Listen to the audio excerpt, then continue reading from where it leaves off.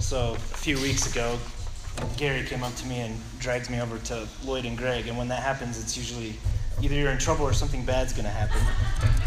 And they asked me if I'd be willing to preach on this Sunday, and for some reason I agreed to it. And I was thinking about what would I want to talk about, and what would I want to bring up. And, it made me want to have one of those old wooden pulpits so I could bang on it and yell real loud, and like the good old days when you used to have those kind of sermons. And then I was thinking some more, and I was just thinking of how when Paul would go through and he started writing all this New Testament, he starts going and doing these missionary trips. He's like the ultimate missionary, establishes all these churches. And he would go around encouraging church to church. He'd go to church, encouraging and strengthening and growing the church. And this morning, as although I'm not a missionary, I'm here every Sunday. But that's what I wanted to accomplish is, because sometimes when you can have that fresh blood, you always see the same preachers up here every Sunday, and it gets routine, and sometimes it's repetitive. And I just want this morning to be one of those things where we can encourage one another. That's what we're going to be talking about. Did anybody bring their Bibles? Let's show a quick hands. Your iPads. See, there's a couple old school Bibles. See, I love that. The paperbacks. Because if you look on your bulletin, usually you have this really cool outline that already has all your notes written out for you. And this morning, because I'm an old school kind of guy and a low-tech man in a high-tech world, I decided to let you guys just take your own pen and write your own notes if you would like to write stuff down.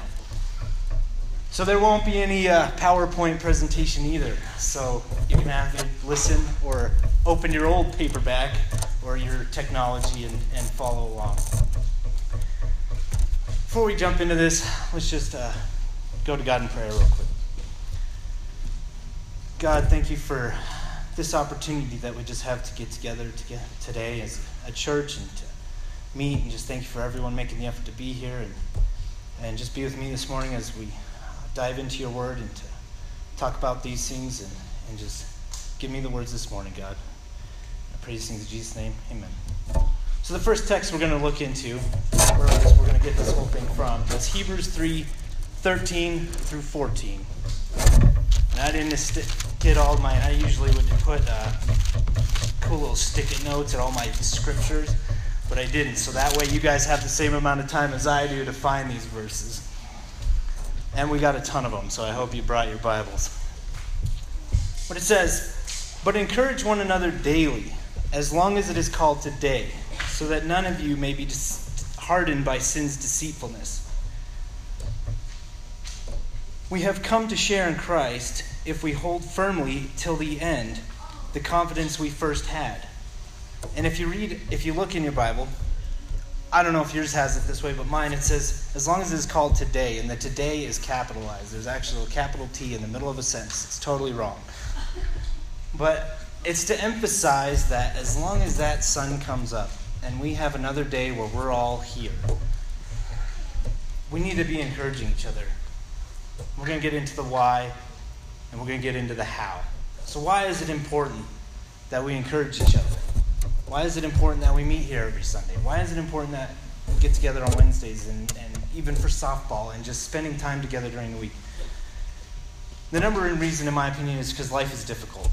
It's difficult for many different reasons. Sometimes it's just bad hands that we get dealt. Sometimes it's sin in our lives. Sometimes it's just because of the world that we live in that we get bogged down and drained by our everydays that we're just dealing with in our everyday life. So the first one, life is difficult. Why? Because sometimes we just get dealt a bad hand. Maybe you're not doing anything wrong. You're serving God just the way you should be. And yet, terrible things happen. You're driving down the road and your car breaks down. And you have your trailer on, so it's not like you can just go, hey, can somebody lend me a car? No, you got to find a way to unhook your trailer, get the tray picked up. That happened to me. You buy a new car, so this doesn't happen, and your new car breaks down anyways. It's just one of those things, bad deal. Maybe it's the death of a family member or friend that just comes out of nowhere. Maybe even a child. That happens. terrible things happen, and maybe you're not doing anything wrong. Financial struggles happen. And then we face all kinds of other trials. Run over to Philippians 4:13. Well, we're going to start at 12, actually. Philippians 4:12 real quick.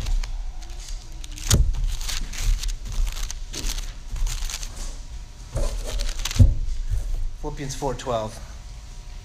This is kind of talking, we're going to talk about this some financially. This is funny because this is one of the verses that if you've ever heard somebody preaching on a sermon, this sometimes gets so blown out of perspective, it's incredible. But we're not going to take it that far out of perspective. I know what it is to be in need. This is Paul talking to the Philippian church. And I know what it is to have plenty. I have learned the secret of being content in any and every situation, whether I am well fed or hungry, whether living in plenty or in want. I can do everything through him who gives me strength. And this is Paul. If you, he goes on in some of his about rants on some of the struggles and trials that he went through. But maybe you're going through a financial situation, and I've been through that too. I understand what it's like when your lights get turned off or your water gets turned off, and you're like, what am I supposed to do? I'm working. I'm doing everything I can do, and yet the money's not coming. And there's nothing we can do. You just keep pushing forward. But if we can change our mindset to not get so overwhelmed, because for people in the world that don't have the hope of a future in heaven, those kind of things are so overwhelming. It just drags them so far down. But us as Christians shouldn't have to be so bogged down about whether our lights are turned on or off, or whether our bills are all paid, or if we are living with plenty or in want. We need to find a way to find contentment in whatever situation we're in. I can do everything through him who gives me strength. With God on our side, we can have the strength to endure through those hardships that we have, whether it's financial or whatever. Another one, just trials. This could be anything that you're going through, the struggles that we have. And we're going to look real quick at James 1:2-4. It's right after Hebrews.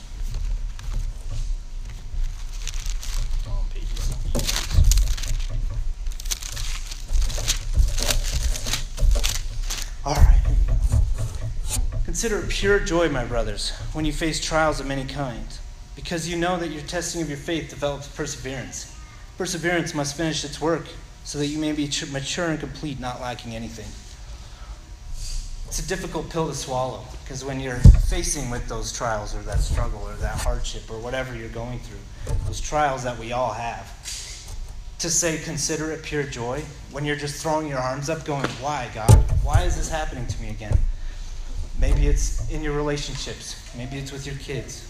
Maybe it's with coworkers. Maybe it's just any situation that happens. I don't know what everybody's situation is, but you know what your situation is. You know what your struggles are. And to say consider it pure joy, it's like, how is that even possible? How can I sit here and say, this is fun to go through? Yes, give me more. But it says, because you know that the testing of your faith develops perseverance. If we just had an easy ride and we didn't have any of these struggles, we didn't have any of these trials, we would have no respect for when things are good, for one. And then having that, you wouldn't have the look forward to heaven. You wouldn't have that desire to see something better, because you'd have everything you want. Everything you would want would be right here. Perseverance must finish its work so that you may be mature and complete, not lacking anything. As we come through our struggles, as we overcome our challenges, it creates a character in us, and we're able to use those things to help other people that will eventually go through the same things we go through. All the struggles and trials and things that we go through, they're all common to man. If it happens to one person, it's going to happen to another person. We're all going to face the same struggles. It's going to come differently, and everybody takes situations differently. But they're all going to be similar structure. We've got a song that we're going to play. We got a couple. Gave Carol some work to do this weekend. It's Not Over Yet for By King and Country is the group.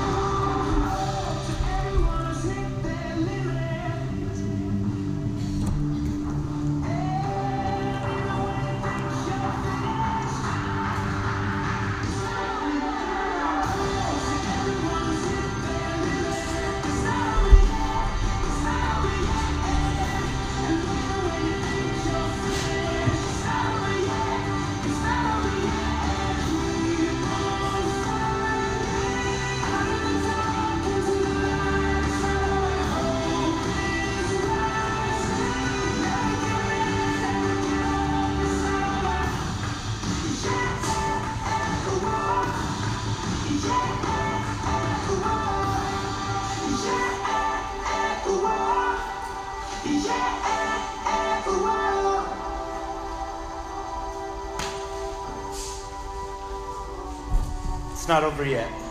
As long as you still have a pulse, it's not over yet. So just keep pushing, keep fighting, keep moving forward. Number 2 reason that I got that life is difficult is because of our sins. Some of them have consequences that last a lifetime. Some are some things you can overcome. They're little, they're big. But the sins in our lives oftentimes cause our life to be more difficult. We're going to look at Romans 7:14 through 25. This is Paul talking about the struggles that he has, the battle of going back and forth with the sin in his life. And once you ID like the sin in your life, and yet you're trying to overcome it, you're trying to get through it, and yet you still keep falling in the same traps. And Paul says it best. Romans 7:14 through 25. We know that the law is spiritual, but I am unspiritual, sold as a slave to sin. I do not understand what I do, for what I want to do I do not do, but I hate what I do. And if I do what I want to do, I agree that the law is good. As it is no longer I myself who do it, but the sin living in me. I know that nothing good lives in me, that is in my sinful nature. For I have the desire to do good, but I cannot carry it out. I want to do the good I want to do. No, the evil I do not want to do. This I keep on doing. Now, if I want to do what I do not want to do, it is no longer I who do it, but the sin living in me that does it. So I find this law at work. When I want to do good, evil is right there with me. For my inner being, I delight in God's law, but I see another law at work in the members of my body, waging war against the law of my mind and making me a prisoner to the law of sin, at work within my members. What a wretched man I am. Who will rescue me from this body of death? Thanks be to God through Jesus Christ our Lord. And it's interesting when you see a guy like Paul, who you look up to as this missionary who built all these churches and established, that's got to be one of God's elite, best of the best Christians. And he just tells it out, the reality of what we are. It's not something that just goes away because you identify what is right or wrong. It's something that's with you from now until the time that we leave this earth. And it doesn't matter whether it's big or little things that you're struggling with. What matters is that we identify those things that are wrong and don't accept it just as human nature. Because so oftentimes you're seeing now where people are just saying, it's okay, you can do whatever you want. God died he paid the price, you've been paid in full. Well, yeah, that's true, but we still have a part. We have a big part where we have to ID it and we have to struggle through it. We have to do our best to make those changes and not allow the sin in our lives to just become who we are and to just accept it as human nature and accept it as okay. Because it's not. And oftentimes I find myself when I fall into that, it's just, I read this and that's exactly how I feel sometimes. It's like, how am I still struggling with this? But we do. And we all do. If one of us struggles with it, more than likely several others are struggling with those same things. Keep pushing forward, keep moving through. So what do? We identify the sin that we have in our life. We go through this battle back and forth in our minds of, I know I need to not do this, but I keep doing this, and we get bogged down by it. So what do? Where do we go from there? Let's look at Hebrews 12, 1 through 2. I got it in one flip, so sorry if you're not quite there yet. I don't know how that doesn't usually happen for me. Therefore, since we are surrounded by such a great cloud of witnesses, let us throw off everything that hinders and the sin that so easily entangles, and let us run with perseverance the race marked out for us. Let us fix our eyes on Jesus, the author and perfecter of our faith, who for the joy set before him endured the cross, scorning its shame, and sat down at the right hand of the throne of God. So what do? It says because we are surrounded by such a great cloud of witnesses, because we are within our church. We have each other that we should be able to tell each other about our struggles and our problems, and we shouldn't have to fear somebody looking down on us because we're all going through the same thing. We're up searching the same goal of making it to heaven, and we should be helping each other accomplish that. And so we need to fix our eyes on Jesus, the author and perfecter of our faith, and just continue to endure and continue to pursue him and work together, help each other out so that we can just all get there together. Another one that seems to be a common problem, Philippians 3, we're going to go to Philippians 3, 12 through 14, is when you have something that you blew it big time, and maybe it's a long time ago. Sometimes people are still weighed down by a sin that they committed 10, 13, 20, 50 years ago. Sometimes a sin can define your entire life if you allow it to, if you don't forget the past and move forward. And that's what this is talking about here, Philippians 3, 12 through 14. Not that I have already obtained all this, or have already been made perfect, but I press on to take hold of that for which Christ Jesus took hold of me. Brothers, I do not consider myself yet to have taken hold of it, but one thing I do, forgetting what is behind and straining toward what is ahead, I press on toward the goal to win the prize for which God has called me heavenward in Christ Jesus. As long as you're worried and bogged down and bothered and allowing things, the mistakes you made, we've all done things we wish we hadn't done. We've all said things we wish we didn't say. But once that's been done, once that's been said, you can't go back. There's nothing you can do to change what you did yesterday, a week ago, 10 years ago. So what do we do with it? We have to learn from it, and then we have to forget it and move forward. Because if you just allow the things, the mistakes that we made years ago to define the whole future, then Satan wins. Because then you are dead in the water. You're accomplishing nothing. Forget the past. Strain towards what's ahead. Now we're going to go to Isaiah. And this is to encourage us as to why it's okay to just not be bothered so much by the past mistakes that we made. Isaiah 43, 18 and 25. Forget the former things of the past. This is Isaiah 43, 18. Forget the former things. Do not dwell on the past. Then 25. I, even I am he who blots out your transgressions for my own sake, and remember your sins no more. God doesn't want to remember you as the sin that you made. That's not what defines you. And he does it not for even our sake. He doesn't say he forgives us of our sins for our sake to allow us into heaven. He does it for his own sake. Because he doesn't want to see us and then see us as that sinner. He wants to see us as his children. So why are you going to allow something that you did wrong to define you when even God himself isn't remembering that or holding that against you? We need to forgive ourselves. We need to forget the past. We need to identify our sins and work through those things. And then we need to keep moving forward. That's the number 2 reason why I think life is difficult, because of the sins in our life. Number 3 thing, I think life is difficult because of the world we live in. It's coming a time and age where Christianity is so sidewashed, and even those who claim to be Christian live so far from it. It's just tough. And for kids, I know what it's like when you're walking through your halls and the language you hear and the way they talk. It's hard to fit in. How do you plug into a world like this when it's so far from what we're supposed to be? Workplace, the way your coworkers talk. When I was at Vestas, I was on the floor with 30 to 50 people often, and the way they talk, the things they do.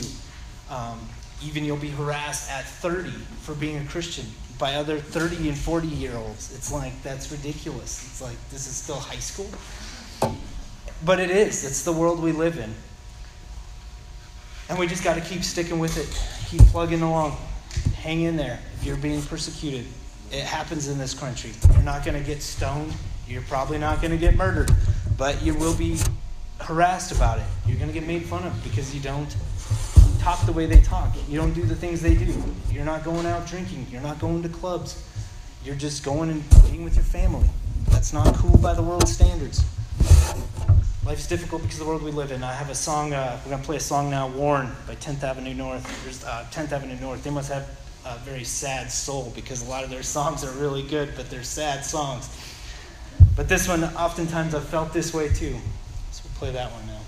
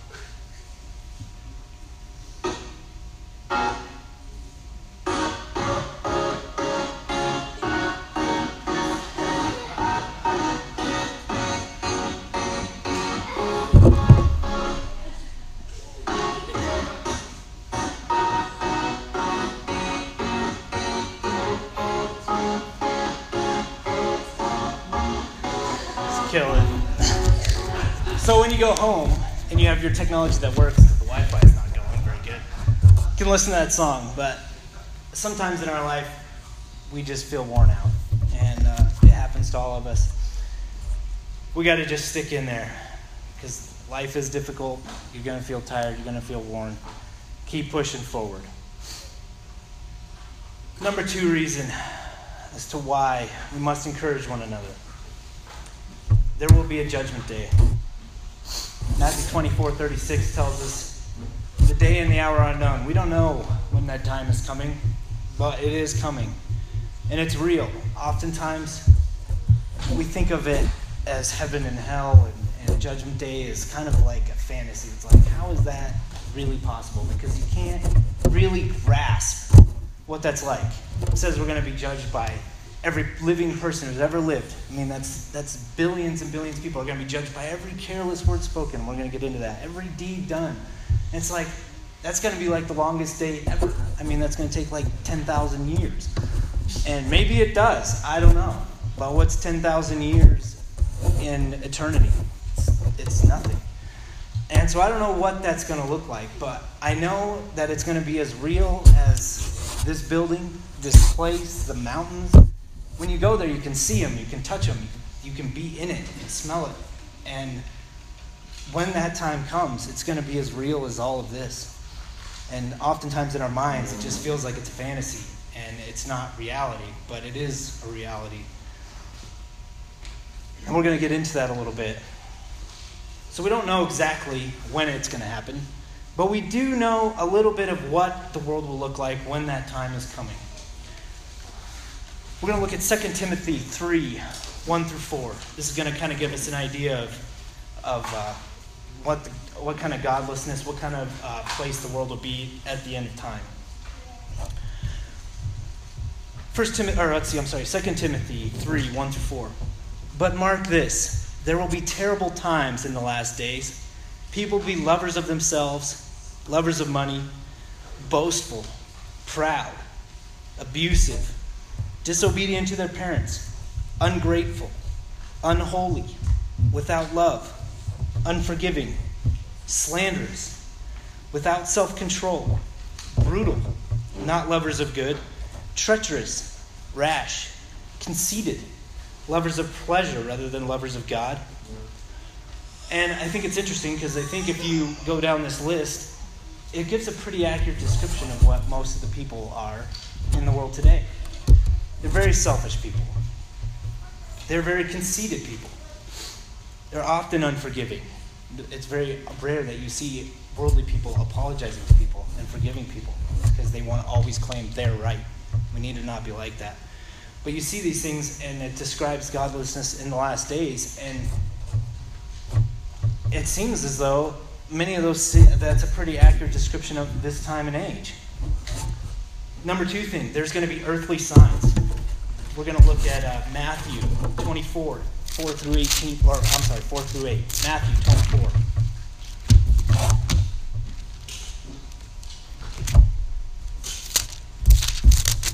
Jesus is talking here. He's kind of explaining what to look for, what it's going to be like at the end of time.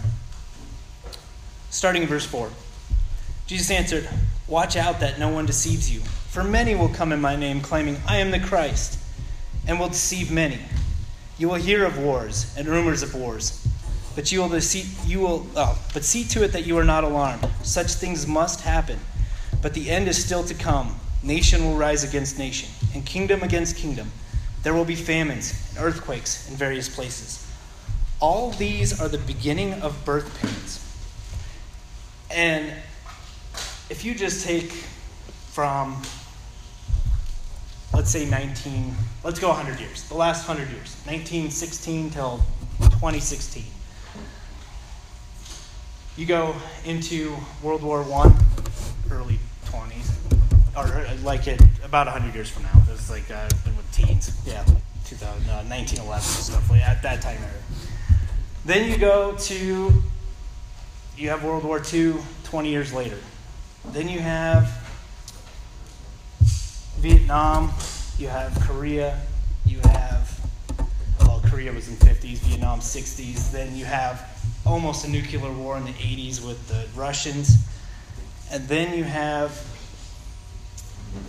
Desert Storm in the 90s. And then you have Operation Iraqi Freedom and several different campaigns within 100 years that just our country is involved in alone. There's also civil wars throughout Africa, and there always has been in other countries. And you see the German Empire raising up in the World War II era and then falling, and you see these nations rising and falling and rising and falling, and all this chaos in the world. And it's not something to be alarmed by. This is all what was supposed to come. It's just signs for the end of times. And here we are. You'll also see in verse 7, nations will rise against nation, kingdom against kingdom. There will be famines and earthquakes. Often we're having these floods. We, a few years ago, have a 100-year flood. Then 10 years later, we have a 500-year flood.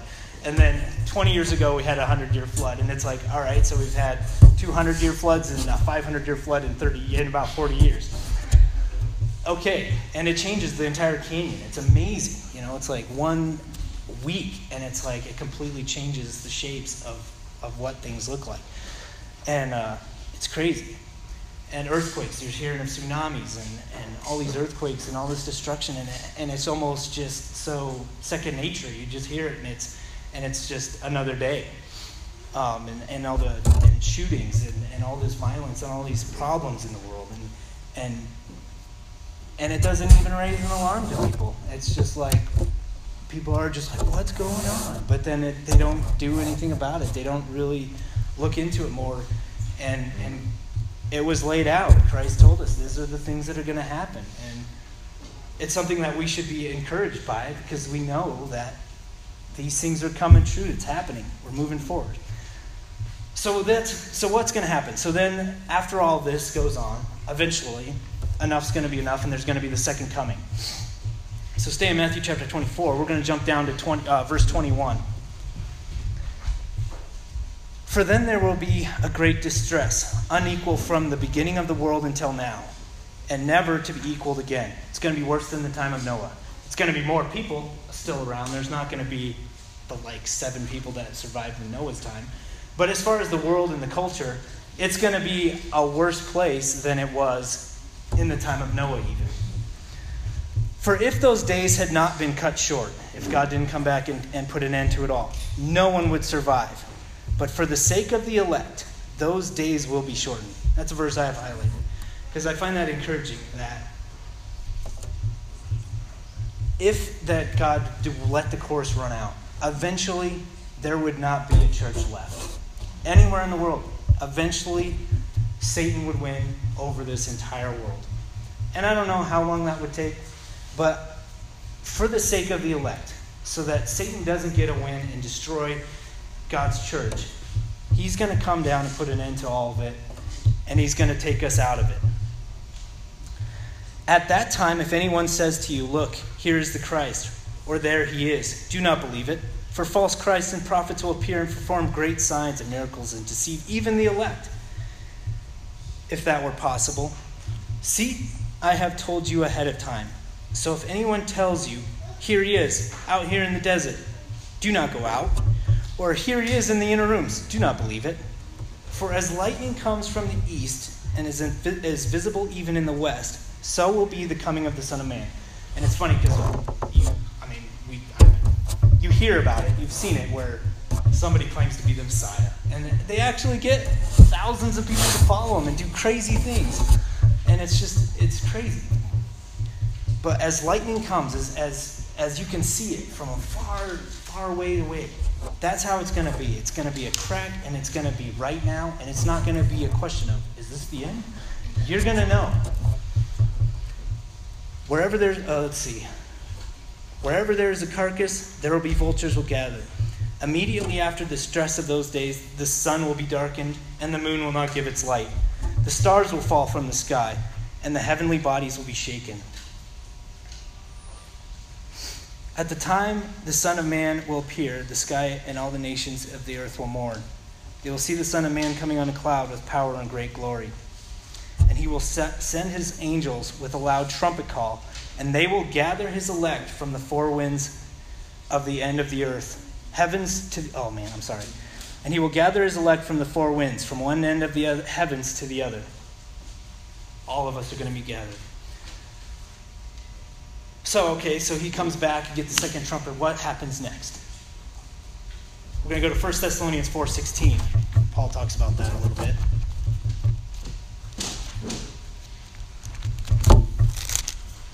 1 Thessalonians 4:16. For the Lord himself will come down from heaven with a loud command, and the voice, oh my goodness, with the voice of the archangel, and with the trumpet call of God, and the dead in Christ will rise first. Now this is kind of weird, but this is what's literally going to happen. Those that have died before us, have come and gone, and are Christian, they're going to come up. And you always think that they're already in heaven, they're already in hell. They're not. But we're not going to get into that. They're in a good place or they're in a bad place, but it's not the second, it's not over yet. So the dead in Christ will rise first. After that, we who are left alive will be caught up together with them in the clouds to meet the Lord in the air. And so we will be with the Lord forever. Therefore, encourage one another with these words. So first, the dead in Christ will rise first. After that, those who are left that are saved as the elect are also going to rise. So then what happens? So we got all the elect people from all time floating in the sky. Then we're going to take a look at 2 Peter 3:10.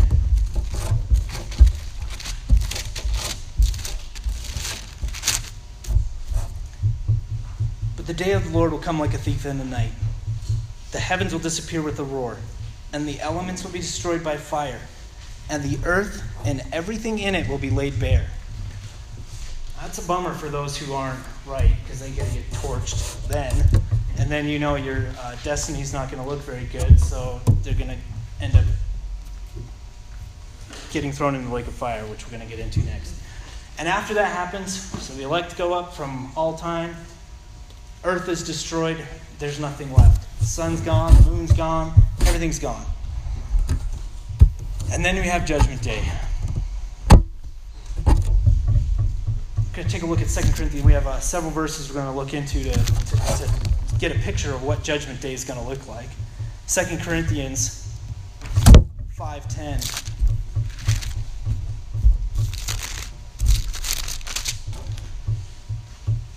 For we must appear before the judgment seat of Christ, that each one of you may receive what is due him for the things done while in the body, whether good or bad.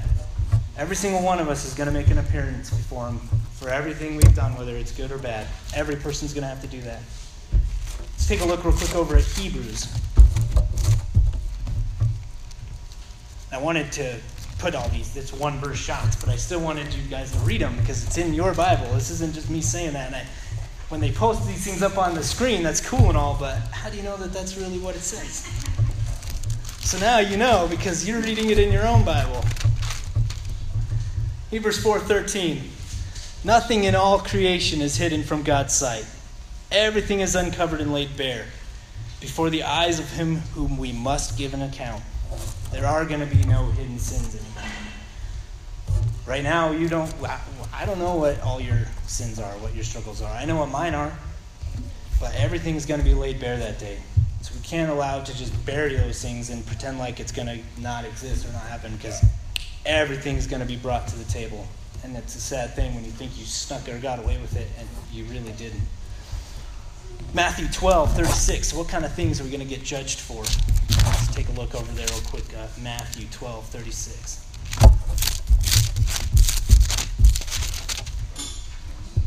But I tell you that men will have to give an account on the day of judgment for every careless word they have spoken. It's like, man, that seems kind of extreme, right? I mean, it doesn't even say you have to be a terrible person.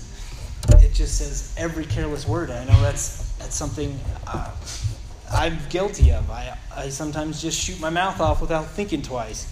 We need to not be doing that. We've got to think before we speak. Let's take a look over at Romans real quick. Romans 2:6-11. Romans 2:6. God will give each person according to what he has done. To those by persistence in doing good seek glory and honor and immortality, he will give eternal life. But to those who are self-seeking and those who reject the truth and follow the evil, there will be wrath and anger. There will be trouble and distress for every human being who does evil, first for the Jew and then the Gentile. But glory and honor and peace for everyone who does good, first to the Jew and then for the Gentile. For God does not show favoritism. We're going to be judged by the things we do, the way we live. Let's take a look real quick over at Revelations. This isn't a book I usually like to wander into because it's some of it's kind of odd and hard to understand. But some of it is really good and easy to understand. So we're going to take a look at Revelations 20, 11 through 15. Then I saw a great white throne, and him who was seated on it. Earth and sky fled from his presence, because there was no place for them. And I saw the dead, great and small, standing before the throne. And books were opened. Another book was opened, which was the book of life. The dead were judged according to what they had done recorded in the books. The sea gave up the dead that were in it, and death and Hades gave up the dead that were in them. And each person was judged according to what he had done. And then death and Hades were thrown into the lake of fire. The lake of fire is the second death. We're going to be judged by what's written down on how we lived. Everybody will. And it's a sad thing when you think of people that you care about that you're not really sure that they're going to be okay or not. But we just need to be aware of that the situation's real. And as real as this world is today, so is judgment. And to not just do the minimum. Let's try to do better. There's a song that I want to play. It's not a Christian song. Hopefully it works. I don't know. We'll see. But it's called Whiskey on My Breath. It's a kind of a country song. It's a country song. But it hits me in it hit me pretty hard, and there's multiple ways that it can be applied and touch you as well. It talks mostly about having an alcohol addiction, but it talks about how he doesn't want to meet Jesus with whiskey on his breath. And for us, maybe you're not an alcoholic. I've never personally had a drink myself, but I don't want to meet Jesus with sin in my life. And whether yours is an addiction of some sort or whatever it is, we want to make sure that we're not meeting Jesus for Judgment Day with sin in our life. So let's try it. Hopefully this works. We'll try it. Maybe you've been buffering it for me. Nope, it's not going to work.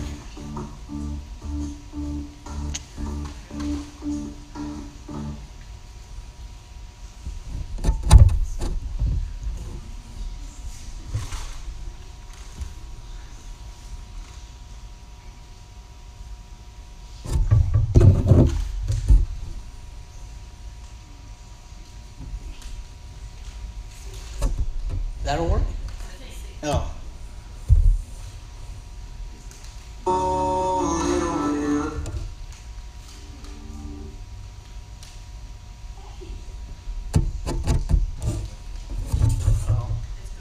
It's gone. Oh, just giving a little head start.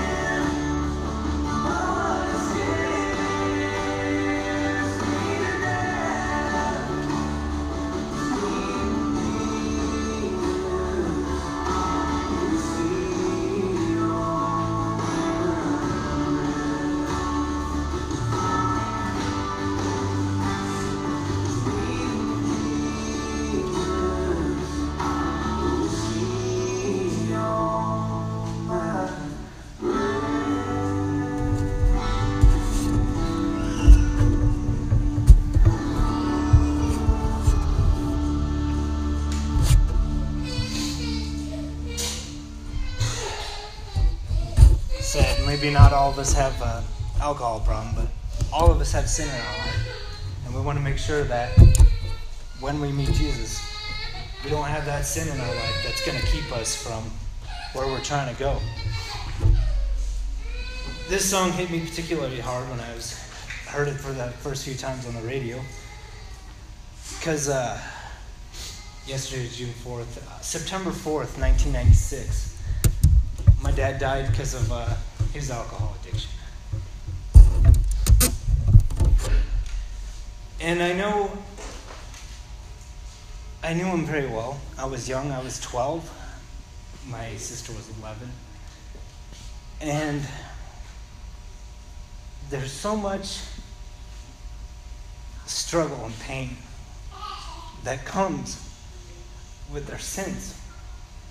And sometimes, if you're born and raised in church, maybe you don't have to face those as much. But if you're someone who's come to church later, and you already have those addictions of whatever it could be, those things don't just go away because you became a Christian. And I watched that struggle go on for many years. And several here saw that happen too. And I know I prayed often, and because God doesn't judge as man judges. He doesn't just see what man sees. He judges by what's in the heart. But then he also says, if anyone destroys the temple of God, I will destroy him. Is he in heaven? Is he going to go to heaven? I don't know. I hope, because I know his heart. He would do anything for anybody. I saw it often. He set that example for me. And I remember one time I was like maybe 9. And it's funny because when you have a loss like that time, those memories get like locked. I can remember it as if it was yesterday. And I was maybe 9 or 10. And I was sitting in the garage in we had a 83 Mustang. It's not exactly a cool car. It was a 4-cylinder. But when you're 9 or 10, you want to be just like your dad, especially for the boy. Your dad's Superman. He busts his knuckles and bleeds and doesn't even flinch. You grow old and eventually your hands become tough enough to do it too. It's not as impressive anymore. But when you're a little kid, you look up to your dad and you want to be just like him. And so I was just sitting in the car, I was pretending to drive. It was a stick, so I had the e-brake up and I'm shifting gears and whatever, you know. And Dad comes out and he smoked he smoked like 3.5 packs a day for a long time. And so I had a cigarette in my mouth. It wasn't lit, obviously. But I was being Dad, driving the car with a cigarette in my mouth and just cruising around, in the garage.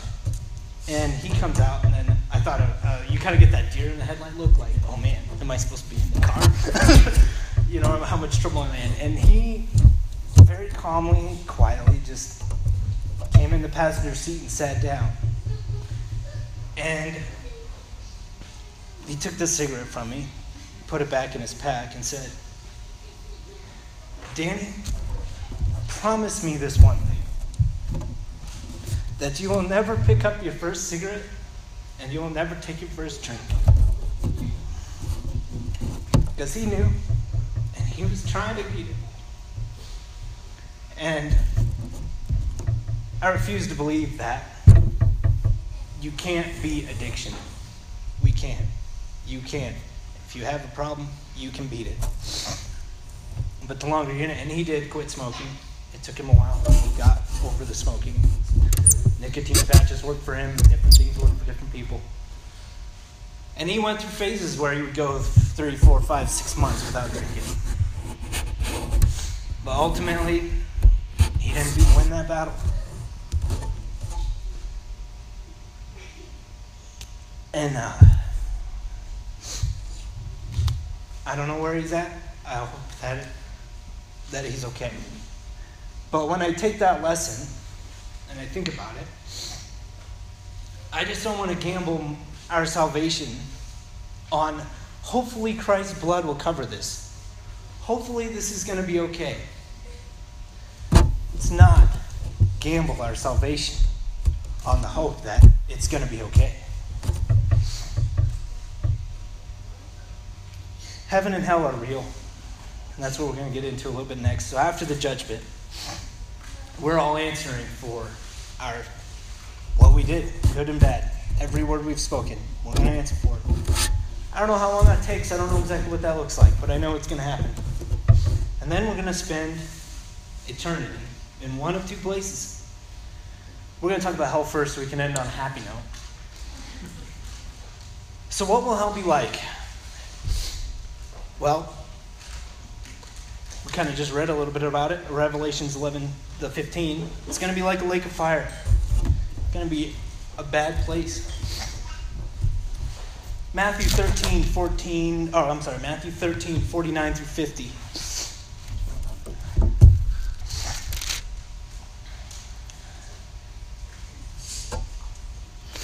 This is how it will be at the end of age.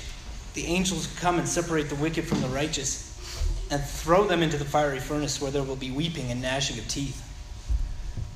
It's going to be a separation.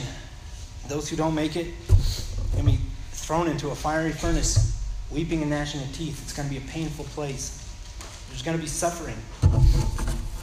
How bad would it be if you're there and you knew?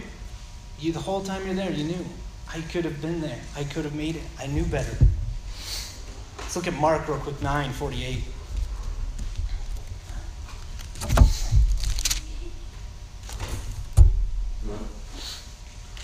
Let's see.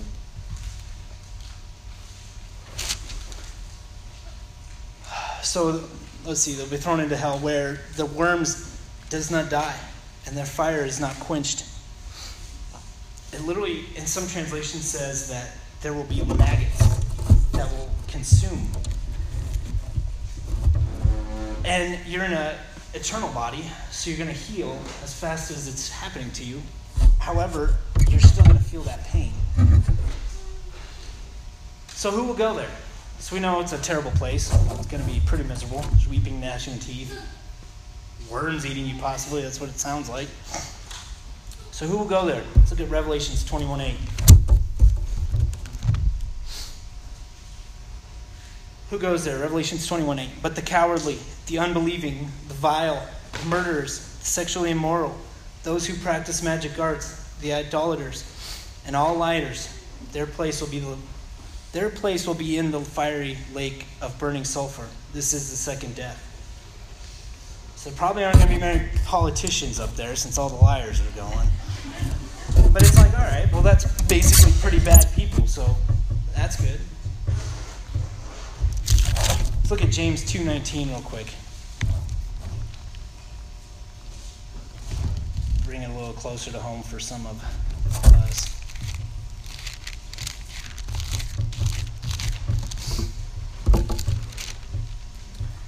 You believe that there's a God? Good. Even the demons believe that and shudder. Sad thing, because many people, there's entire religions that believe that as long as you believe in God, it's okay. As long as you just believe. Well, that's part of it. That's a big part of it. You're not going to go somewhere if you don't believe. You're not going to get into it and get plugged in if you don't believe. But even the demons believe and shudder. And so if the demons believe and they're not going to heaven, I don't think there's going to be any demons up there, then there's more to it than that. And it's a sad thing when you think that people who are good people, who believe in God, not making it to heaven because they didn't live the way they needed to. They did a part of it, but they didn't do all of it. Let's look at Hebrews 10:26.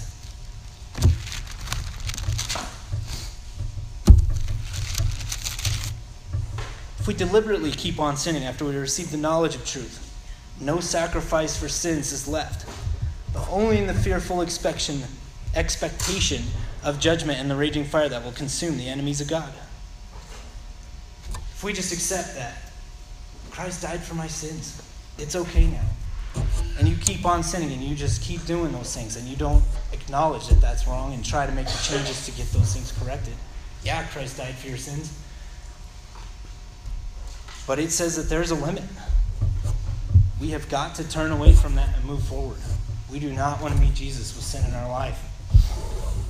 If we keep on sinning, there's no sacrifice left for us. One last verse.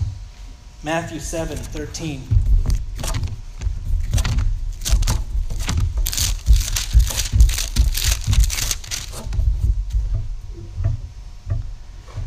Going to look at the 13 through 23. Enter through the narrow gate, for wide is the gate and broad is the road that leads to destruction, and many will enter through it. But small is the gate and narrow is the road that leads to life, and only few find it. Watch out for false prophets. They come to you in sheep's clothing, but inwardly they are ferocious wolves. By their fruit you will recognize them. Do people pick grapes from thorn bushes or figs from thistles? Likewise, every good tree bears good fruit, but bad tree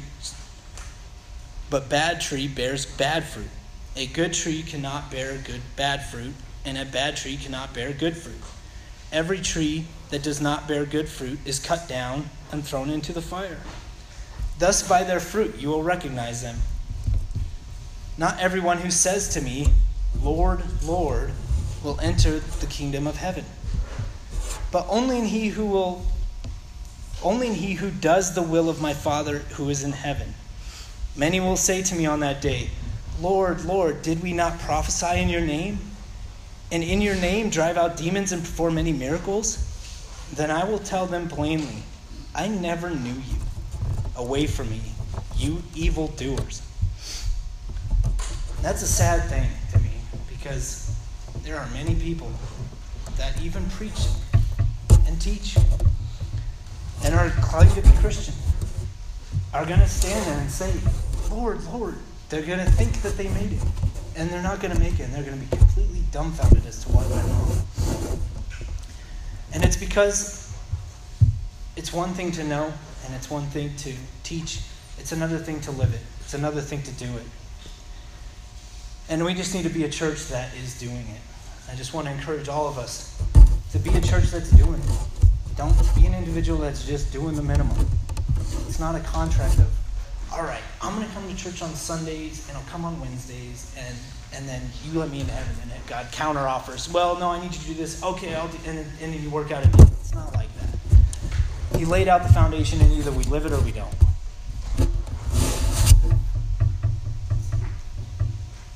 So let's talk about something a little more positive. So heaven.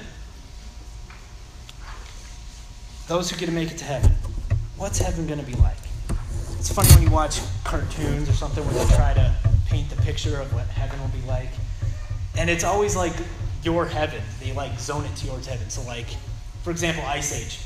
The little squirrel like dies and he's chasing his acorn and he dies. And he's going up to heaven and it's cloud and there's a huge gate and then there's like the smoke and the angels are like singing and then there's a huge giant acorn for him.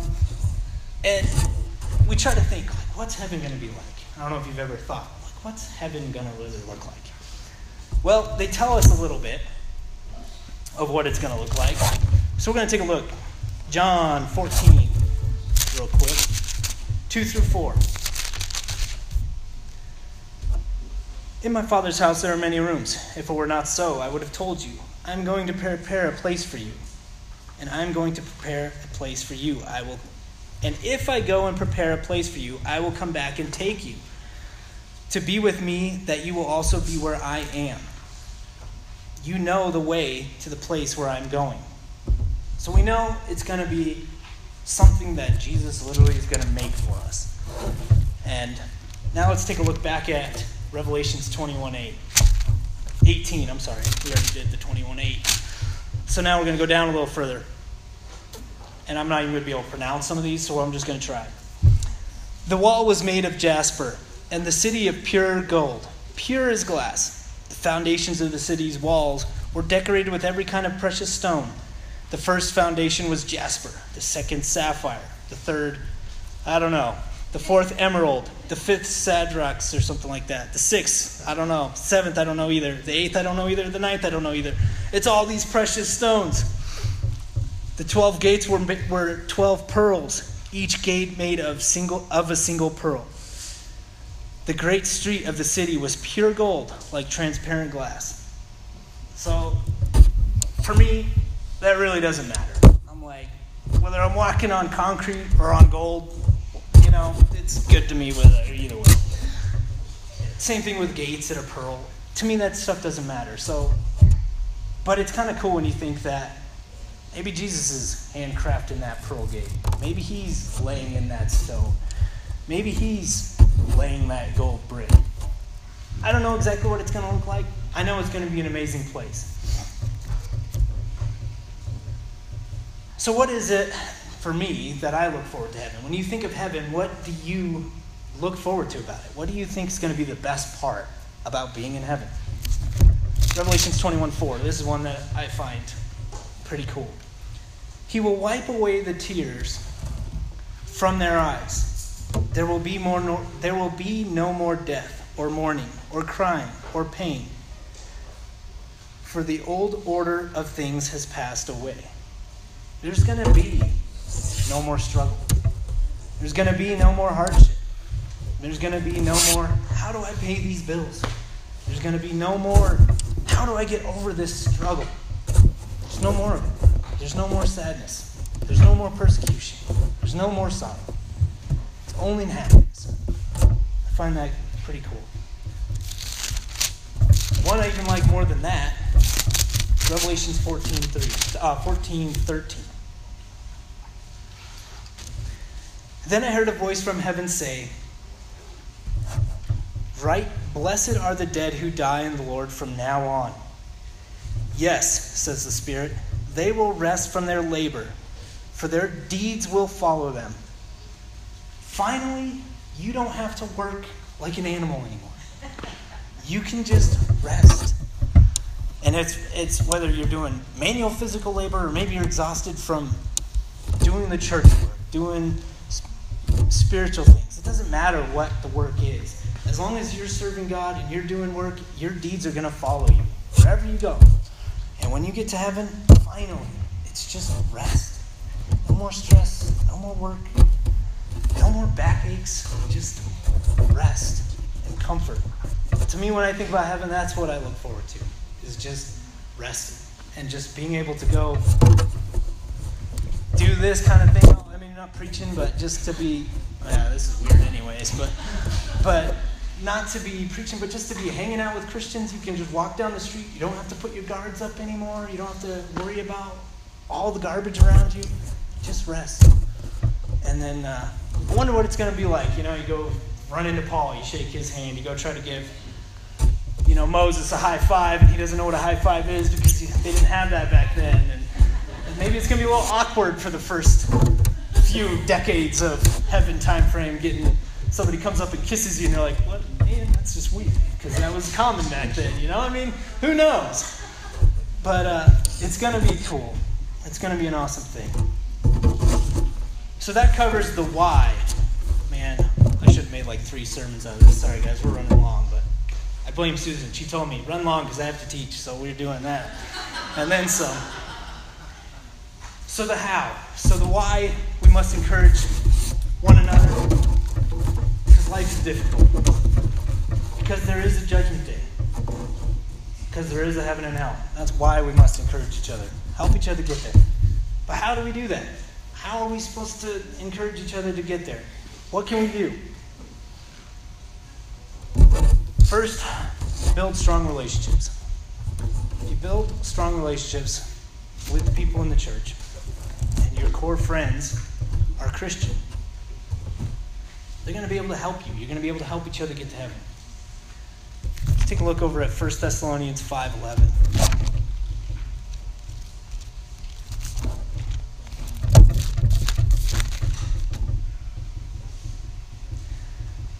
Therefore, encourage one another, build each other up, just as in fact you are doing. You can't do that if you're not friends with people. If you don't get to know people, if you don't talk to people, how are you going to encourage them and build each other up? So step 1, build strong friendships. Number 2, have sympathy and compassion.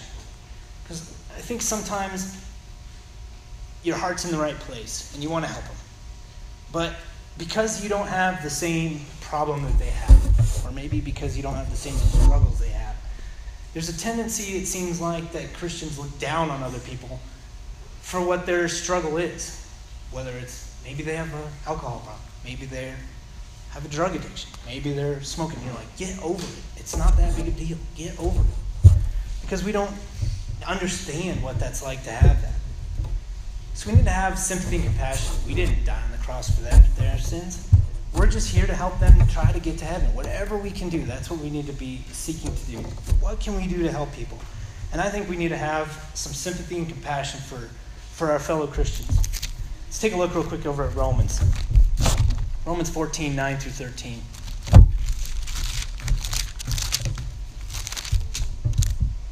Starting in verse 9. For this very reason, Christ died and returned to life so that he might be the Lord of both the dead and the living. You then, why do you judge your brother? Or why do you look down on your brother? For we will all stand before God's judgment seat. It is written, as surely as I live, says the Lord, every knee will bow before me, and every tongue will confess to God. So then each of us will give an account to himself before God. So I think we just need to, yes, we need to hold each other accountable. Because how sad would that be to watch your fellow brother or sister in Christ not make it because you didn't tell them what you saw wrong in their life? We need to do that. But we need to do it in a very humble, a gentle way. Paul, on a different verse, says, those who are spiritual gently restore those who are in sin. If your brother's caught in sin, gently restore him. And it's because too often times, and this has been from the beginning of time, that this happens, where people just look down and judge people and start condemning everyone. And we have to worry first about ourselves and our own sins and our own life and ourselves getting there, because we're all going to give an account to ourselves. We're not responsible for the ones next to us to get there. However, we need to encourage, we need to help, have sympathy and compassion, and help each other get there. And we do that through getting close to each other and feeling their pain and their sorrow when they're trying and they're struggling, by not putting them down, but just encouraging, hey, stick with it. You're still alive. There's still time. Keep going. Don't quit. Number 3, accountability through love. Take a look real quick over at Proverbs 27. Proverbs 27:17. Yep, 17. Simple verse. Very simple verse. As iron sharpens iron, so a man sharpens another. If we care about people and you do it gently and you have sympathy and you compassion, you build a strong relationship with that person, it's not fun still. It's not fun on either end. It's not fun telling somebody that what they're doing is wrong. And it's not fun when somebody comes and tells you that what you're doing is not right. And I've been on both ends of those spectrums before. And but it's something we have to do. We need to do it. Have accountability through love. You can't do that if you don't build a relationship with the person. And that's another thing I think some people fail to do. If you have a close friend, for example, Greg Nichols, we're pretty close friends. We go hunting together often. We talk about our frustrations. He talks about his school frustration, and he'll talk about, frustration with people we're working on. It's like, how can you guys not understand? What more can I do? And he talks about it. We built that relationship. If Greg came up to me and told me, man, Dan, you need to pull it together. This is not right. I'd be able to take that from him because of the time that we spent together and the things we do. Alan even. Alan and I have done it both ways. That, some of you know, most of you know him. But, believe it or not. Because you have that, that foundation, that friendship, that relationship. So even if they say something negative about you, it doesn't destroy your relationship. And that's where too often times I think we don't have the strong enough relationship so that we hold each other accountable. And instead of it building each other up, it destroys it. And it's because we don't have that firm foundation, or because we didn't have any sympathy or compassion. We were just rigid and raw with it. And I don't think that's what God instilled for us, because I think ultimately that's his job. The fourth part is having humility. Both on the giving, if you're holding accountability, be humble when you go and talk to somebody about something they're doing wrong. And if somebody comes to you about something you're wrong, even if they approach you wrong, be humble about it. Maybe you get frustrated, take a few minutes, pull yourself aside, but analyze it. Are they right? Maybe their approach is wrong, but maybe their information's right. And if their information's right and their approach is wrong, well, then we still need to make those changes. And then go thank them for doing that, because they might have just saved your soul. Who knows?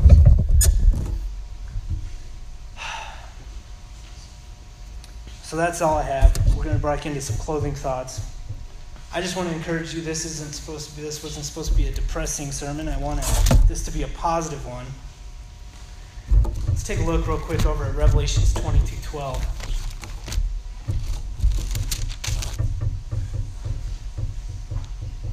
Revelations 22:12. Behold, I am coming soon. My reward is with me, and I will give to everyone according to what he has done.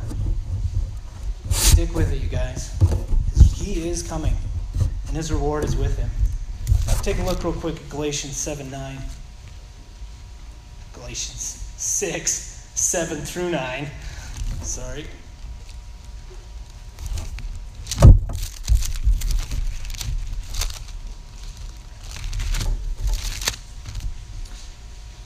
Galatians 6, starting in, we'll just start in verse 7. Do not be deceived. God cannot be mocked. A man reaps what he sows. The one who sows to please his sinful nature, from that nature will reap destruction. The one who sows to please the Spirit, from that Spirit will reap eternal life. Let us not become weary in doing good, for at the proper time we will reap a harvest if we do not give up. And I think it's interesting that Paul puts that in there, because I think sometimes Christians are doing it. They're going. And then this world, the life, the struggles, and this garbage bogs us down so bad that we give up, and people give up. And Paul's saying, don't give up. Just stick with it. Keep doing the good at the proper time. The harvest is coming. The reward is coming. It's real, you guys. It's not some fantasy. So I just want to, as a part this morning, I just want to encourage you guys, stick with it. If it's sin or addictions or whatever your struggles are, just don't give up. Keep pushing forward. Keep sticking with it. I also want to encourage us, let's not do the minimum. Let's not gamble our salvation on Christ died for me, it's okay now. It's not. We've got to keep growing. We've got to keep making changes. We've got to keep analyzing. Make sure we're doing what's right. This morning as we leave, I just want to encourage us to just stick with it. So next week, I guess we get, announcements. So yeah, the cool thing is today, this worked out good, is you can go get encourage everyone, because everybody's going to everybody's houses to eat and drink and be merry and whatever y'all do. And so that should be a good time. So I think everybody should more or less know where they're going and what they're doing. So definitely do that. Spend some time together and just enjoy your fellowship with one another. Encourage each other. Next week, the professionals will be back. I think they're driving right now, probably. So they're heading home. They're on the planes. Oh, man, so they're going to be late then later even. But they're heading this way again. Sounds like they had a good time, had a blast. Put some bear meat in the fridge and a bunch of hides that they don't know what to do with. So, but that's cool. I think it's awesome when you see even the Bieberness boys, when you see a dad that gets to go hang out with his kids who are 40 years old doing what they did as kids. I just think it's pretty neat. It's pretty special. So I'm sure they had a blast. I'm sure they'll tell us all about it. But be praying for them that they make it back safe. I think they get back late tomorrow night. So they should if all goes well.